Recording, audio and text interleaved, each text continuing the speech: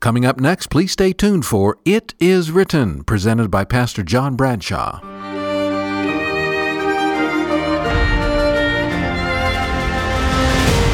This is It Is Written. I'm John Bradshaw. Thanks for joining me. I want to tell you about a woman who changed the world against the odds. A woman who opened the eyes of countless people and, in the process, taught the world an important lesson. For most people, looking up into a clear evening sky brings a sense of wonder and awe, witnessing the glittering greetings of stars shining in the heavens. Although there are billions of stars in the universe, the most you can see with the naked eye at any one time is only a few thousand. But what you're able to see can be absolutely breathtaking. Well, think of a sunrise, sunset, snow-covered mountains, or a hillside in autumn. Remarkable visuals that can leave you exhilarated. Science tells us that more than 80% of our information and understanding of our world comes through sight, making your eyes incredibly important. But what if you damage or lose your sight? Often there's nothing that can be done. There's no cure for glaucoma, for example. Glaucoma is a group of eye conditions that damage the optic nerve. About 3 million Americans have glaucoma.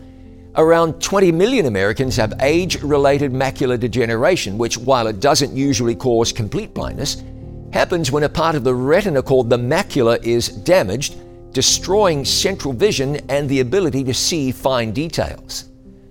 The leading cause of blindness worldwide is cataracts, which is when the lens of the eye becomes clouded. It can happen for any number of reasons. More than half of the blindness cases in the world are due to cataracts, with more than 19 million people in the world experiencing bilateral blindness from cataracts. That's blindness in both eyes. It seems that cataracts have been treated since about 400 years before Moses was born. And cataract surgery was mentioned in a first-century medical encyclopedia. Early cataract surgery, as you might imagine, was a primitive affair. And even though a clouded lens was surgically removed by an ophthalmologist in Paris, France, as early as 1748, it would be another 200 years before English ophthalmologist Sir Harold Ridley would discover a method to replace a natural lens damaged by cataracts with an artificial lens. Today, cataract surgery is routine. A life-changing It Is Written humanitarian project, Eyes for India, has provided free cataract surgery for thousands of India's poor during the last 10 years or so. Several decades ago, advancements were made in the treatment of this form of blindness by a remarkable and tenacious young American woman from New York City. Patricia Bath was born in Harlem on November the 4th, 1942. Her father had emigrated from Trinidad and was a merchant marine, a newspaper columnist, and the first black motorman for the New York City subway system. Her mother was a domestic worker who saved her earnings to invest in the education of Patricia and her brother.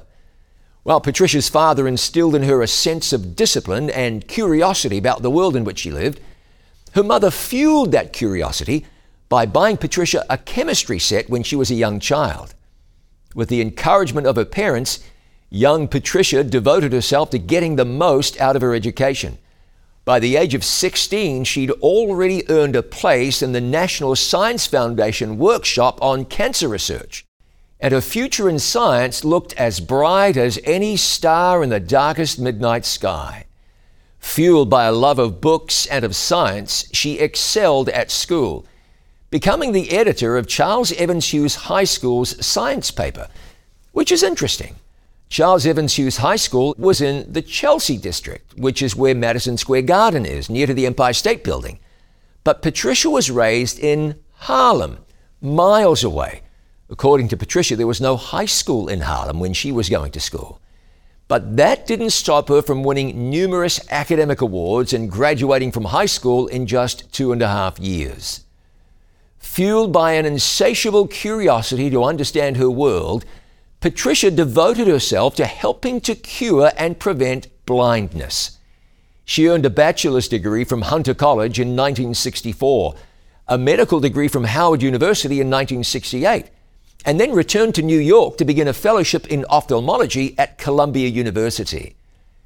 In the course of her research, Patricia noticed that African Americans were twice as likely to suffer from blindness than the other populations with whom she interacted. She discovered this wasn't due to genetics, but instead to lower levels of awareness of the symptoms leading to blindness, also a lack of education, and a lack of financial means needed to access preventative care. In 1973, she became the first African American to complete a residency in ophthalmology, and in 1975, the first female faculty member in the Department of Ophthalmology at UCLA's Jules Stein Eye Institute. Later, she would become the first woman in the nation to chair such a prestigious academic department. In 1976, she co-founded the American Institute for the Prevention of Blindness, building on the results that were being delivered from her community-based ophthalmology system.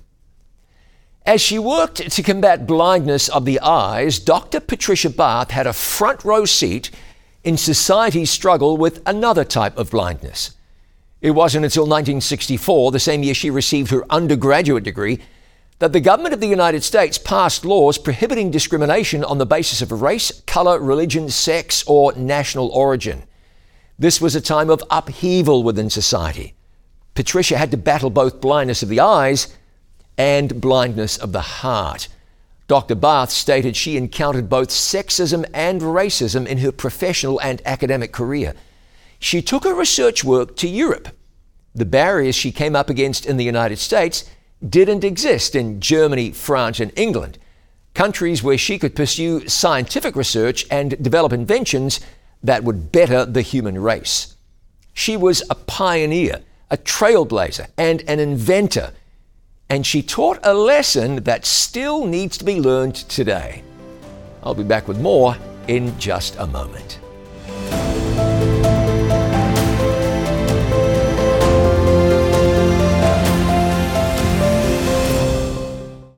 The cross is a symbol of Christianity for millions of people around the world. But beyond the symbol, there is power in the cross. Power God wants you to experience. Learn more by requesting today's free offer, The Power of the Cross. To receive The Power of the Cross, call 800-253-3000 or visit us online at iiwoffer.com. Experience the power of the cross. Call 800-253-3000 or visit iiwoffer.com. Thanks for joining me on It Is Written. The human eye is incredibly complex. It's made up of more than 2 million working parts. The retina alone has approximately 6 million cones and 120 million rods. The 6 million cones see color, and they're divided into red, green, and blue, while those 120 million rods are photoreceptors, light receivers. The eye is a camera, essentially, and a phenomenally good one. The eye is a marvel of creation.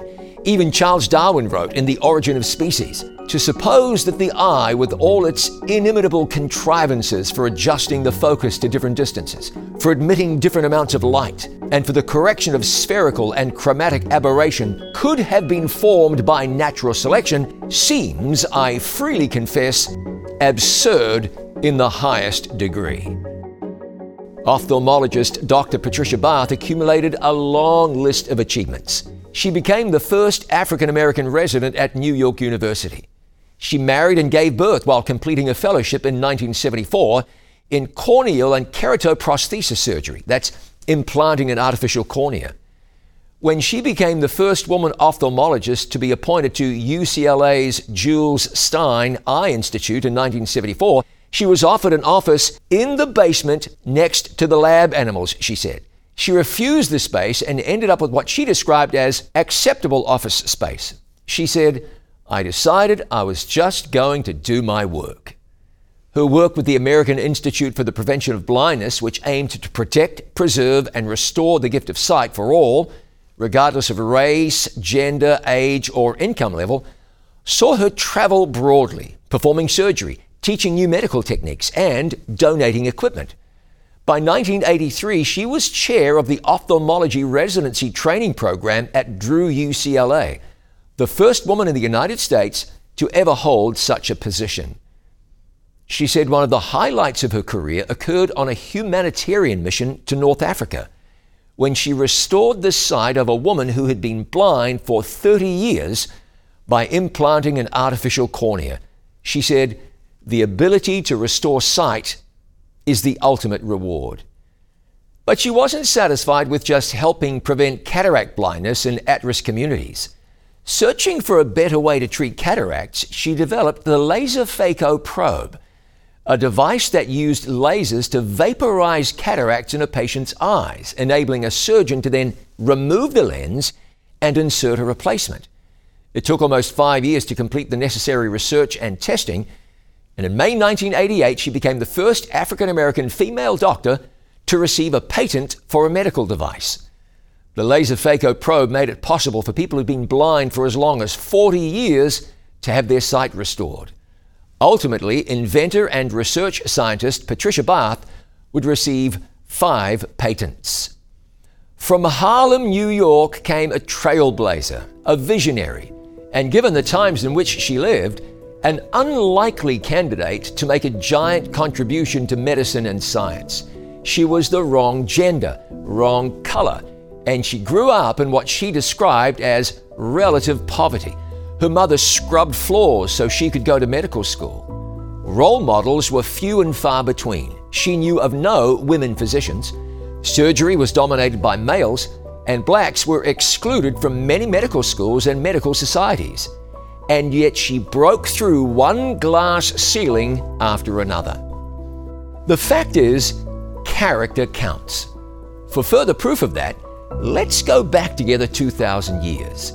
Jesus was born in a barn to humble parents, and in the eyes of many, in questionable circumstances.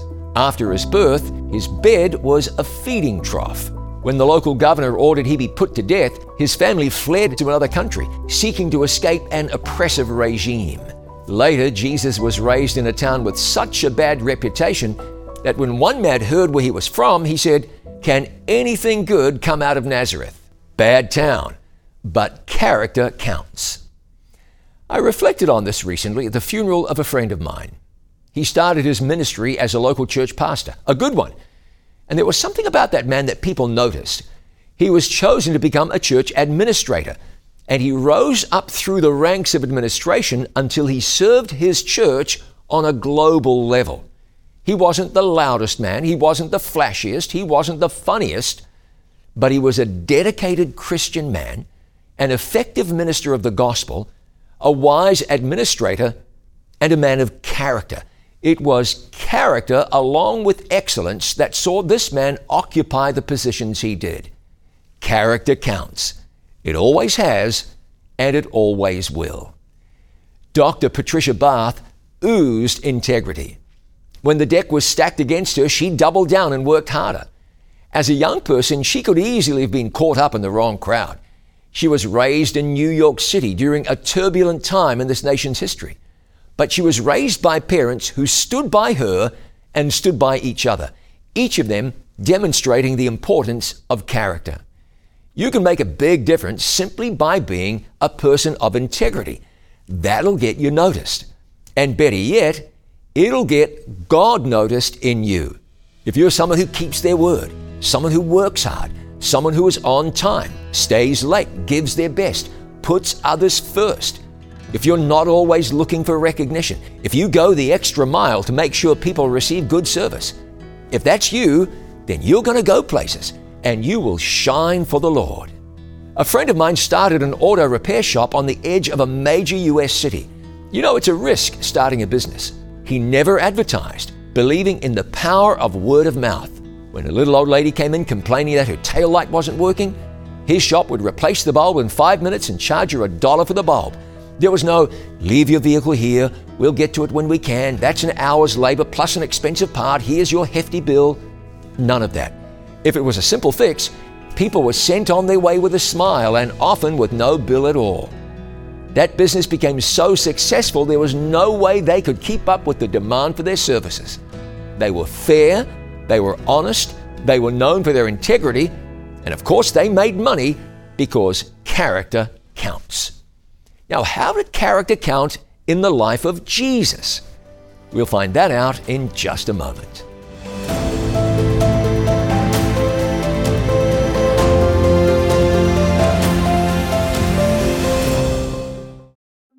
It was home to some of the most magnificent temples in the ancient world. Temples built to honor Artemis, Hadrian, Serapis, and the Roman Emperor Domitian. And surrounded by rampant idol and emperor worship, a small band of Christians formed their own church in the city of Ephesus.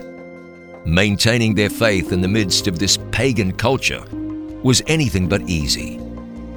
Today, only ruins remain of those once spectacular structures. But the story of Ephesus lives on, continuing to hold both historical and spiritual significance. Join us as we explore the messages of Jesus to the 7 churches of Revelation and discover God's messages to the church of the past and the church of today. The 7 churches of Revelation, Ephesus, brought to you by It Is Written TV. Thank you for remembering that It Is Written exists because of the kindness of people just like you. To support this international life-changing ministry, please call us now at 800-253-3000. You can send your tax-deductible gift to the address on your screen, or you can visit us online at itiswritten.com. Thank you for your prayers and for your financial support. Our number again is 800-253-3000, or you can visit us online at itiswritten.com. Think of the times Jesus' integrity, his character, shone through in his life and ministry. When some evil men dragged a woman to Jesus stating she'd done something terribly immoral, it seemed it really was not a question of guilt or innocence. They said they'd caught her in the act. That means they'd have had to been spying on her because what they were accusing her of was not something done publicly. This was a setup on some level, and Jesus smelled a rat. They said angrily, "Now Moses in the law commanded us that such should be stoned, but what do you say?" Notice this. This they said, testing him, that they might have something which to accuse him. But Jesus stooped down and wrote on the ground with his finger as though he did not hear. This whole performance was only carried out so these men would have a reason to accuse Jesus. The woman meant nothing to them. If she died, her death would only have been collateral damage in their sight. It was Jesus they were after. So when they continued asking him, he raised himself up and said to them, "He who is without sin among you, let him throw a stone at her first." And again he stooped down and wrote on the ground. You read about that in John chapter 8. What he wrote filled them with conviction, so much so that they walked away, leaving Jesus and the woman behind. Oh, now Jesus cared about the sin she'd committed, no question. He said to her, "Go and sin no more." But what was Jesus' deepest burden? He was concerned for the woman's salvation. And not only that, he was concerned for the salvation of the men. They were worthy of even greater condemnation. But Jesus didn't publicly call them out either. He could have, but instead, he allowed the Holy Spirit to work in their hearts as he wanted them saved too. What a thing to be known for. Jesus wanted people saved. He didn't attack. He went about his work of revealing to people what his Father was like. And anyone who knew anything about that exchange would have marveled. The woman would have said, "This was a man who treated me with dignity." The men would have thought, "He didn't attack us even though we deserved it." It's often said John 3:16 is the most famous verse in the Bible. But be sure you read the next verse, John 3:17. "For God sent not his Son into the world to condemn the world, but that the world through him might be saved." One Sabbath day, Jesus healed a man who had a withered hand. Now, this was provocative because the Jewish religious leaders had loaded the Sabbath down with man-made laws to the extent that to carry your bed was considered a sin against God. To rub a little wheat in your hands for the purpose of separating the grain from the hull was considered work and therefore breaking the Sabbath. Of course, it was not Sabbath breaking, not in God's eyes, but the religious leaders taught that it was. So on this occasion, he reminded them that if they had a sheep which fell into a pit on the Sabbath, they'd go right ahead and lift it out And they wouldn't consider that Sabbath breaking. He said, "Of how much more value then is a man than a sheep?" This is Matthew 12. He healed the man, an absolute mind-blowing miracle. And their response? Then the Pharisees went out and plotted against him how they might destroy him. Now, Jesus didn't have a death wish, but he wanted people to see God's law in its correct light and to see how far away they were from God's heart. Here were people contenting themselves that they were religious and righteous when they were truly full of malice and hate. Jesus wanted people to see themselves as they really were, so they might recognize their great need of a Savior and accept Him as Messiah. That's character. He came to the world as a lamb to be slain. He was despised and rejected of men, a man of sorrows and acquainted with grief. He has borne our griefs and carried our sorrows. He was wounded for our transgressions. He was bruised for our iniquities. The chastisement for our peace was upon him, and by his stripes we are healed. Isaiah chapter 53. As he hung on the cross, he didn't curse or call down fire from heaven. Remember, before one of them had a change of heart, both thieves insulted him. It was the way Jesus reacted to the thieves and to the condemnation of the people that touched the heart of the one thief who got saved. A Roman centurion present at the crucifixion said, "Truly, this man was the Son of God." Character. You're in this world to reflect the character of God. And in fact, to have the character of God reformed in you. That's what Adam and Eve lost in the Garden of Eden. It's what God wants to restore in the human family. The character of God. Not just doctrinal orthodoxy, as important as that is.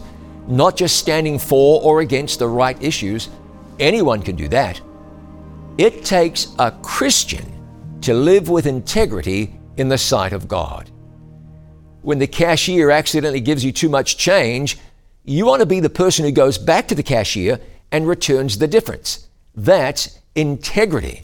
When friends of my wife and I were at a supermarket not that long ago, the nice lady at the checkout obviously undercharged them. She didn't seem to notice. So they pointed out to her that they owed her a lot more money than she was asking for. She looked at them like they were crazy, but they knew that if they hadn't done that, they'd have been stealing from the supermarket. They'd have felt like they were crazy. You know, a major supermarket chain has found that since they installed self-checkouts, there's been a whole lot more stealing.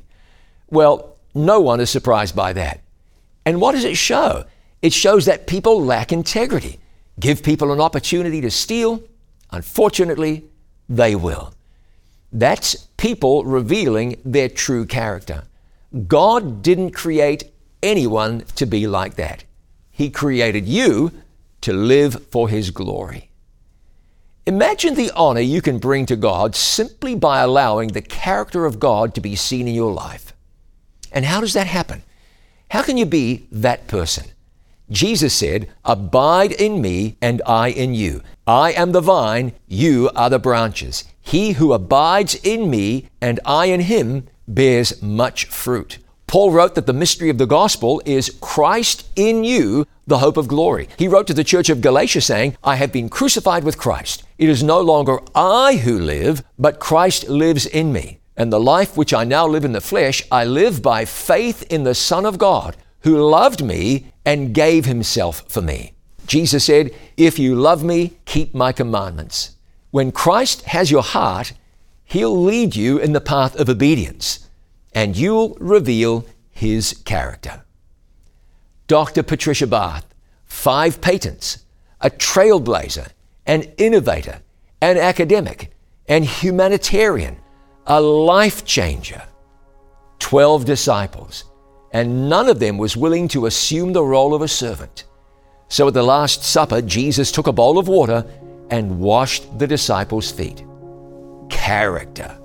Someone once said that it's in a crisis that character is revealed. At the time of His greatest crisis, while nailed to a cross, Jesus' prayer was, "Father, forgive them, for they do not know what they do." He came to reveal to the world what his Father is like. He said, "He who has seen me has seen the Father."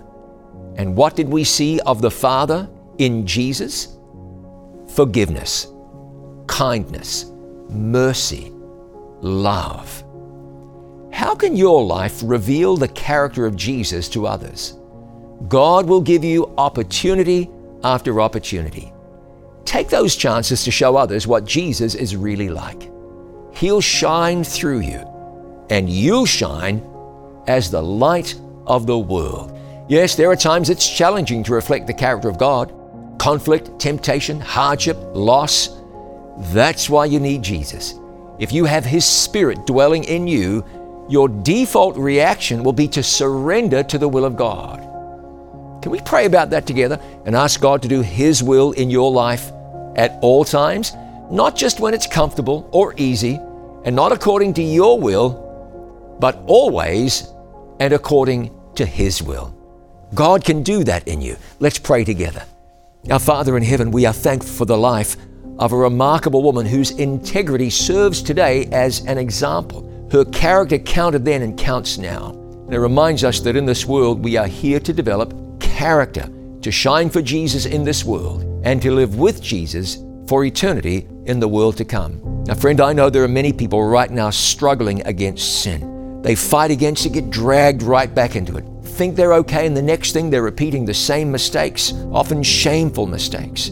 And you want to do better. You want Jesus to liberate you, free you from the chains of sin that bind you. Father, I'm praying that prayer right now for the man, the woman, the young person who wants to be free, wants to live for Jesus. Fill them with your Spirit. Reform their character after yours. We believe you can.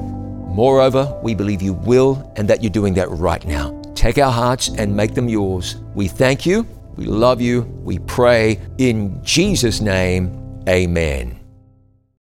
The cross is a symbol of Christianity for millions of people around the world. But beyond the symbol, there is power in the cross. Power God wants you to experience. Learn more by requesting today's free offer, The Power of the Cross. To receive The Power of the Cross, call 800-253-3000 or visit us online at iiwoffer.com. Experience the power of the cross. Call 800-253-3000 or visit iiwoffer.com.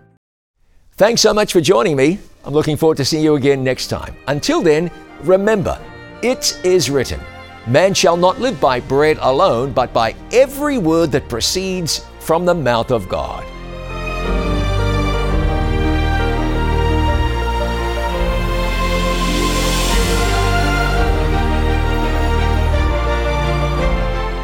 You've been listening to It Is Written, presented by Pastor John Bradshaw. We hope you have been blessed and that your faith in God has been renewed. Join us again next week at the same time on this station for It Is Written with John Bradshaw. This program was produced by It Is Written, all rights reserved. It Is Written is a faith-based ministry. Thank you for your letters and continued support. For more information, please visit our website, itiswritten.com.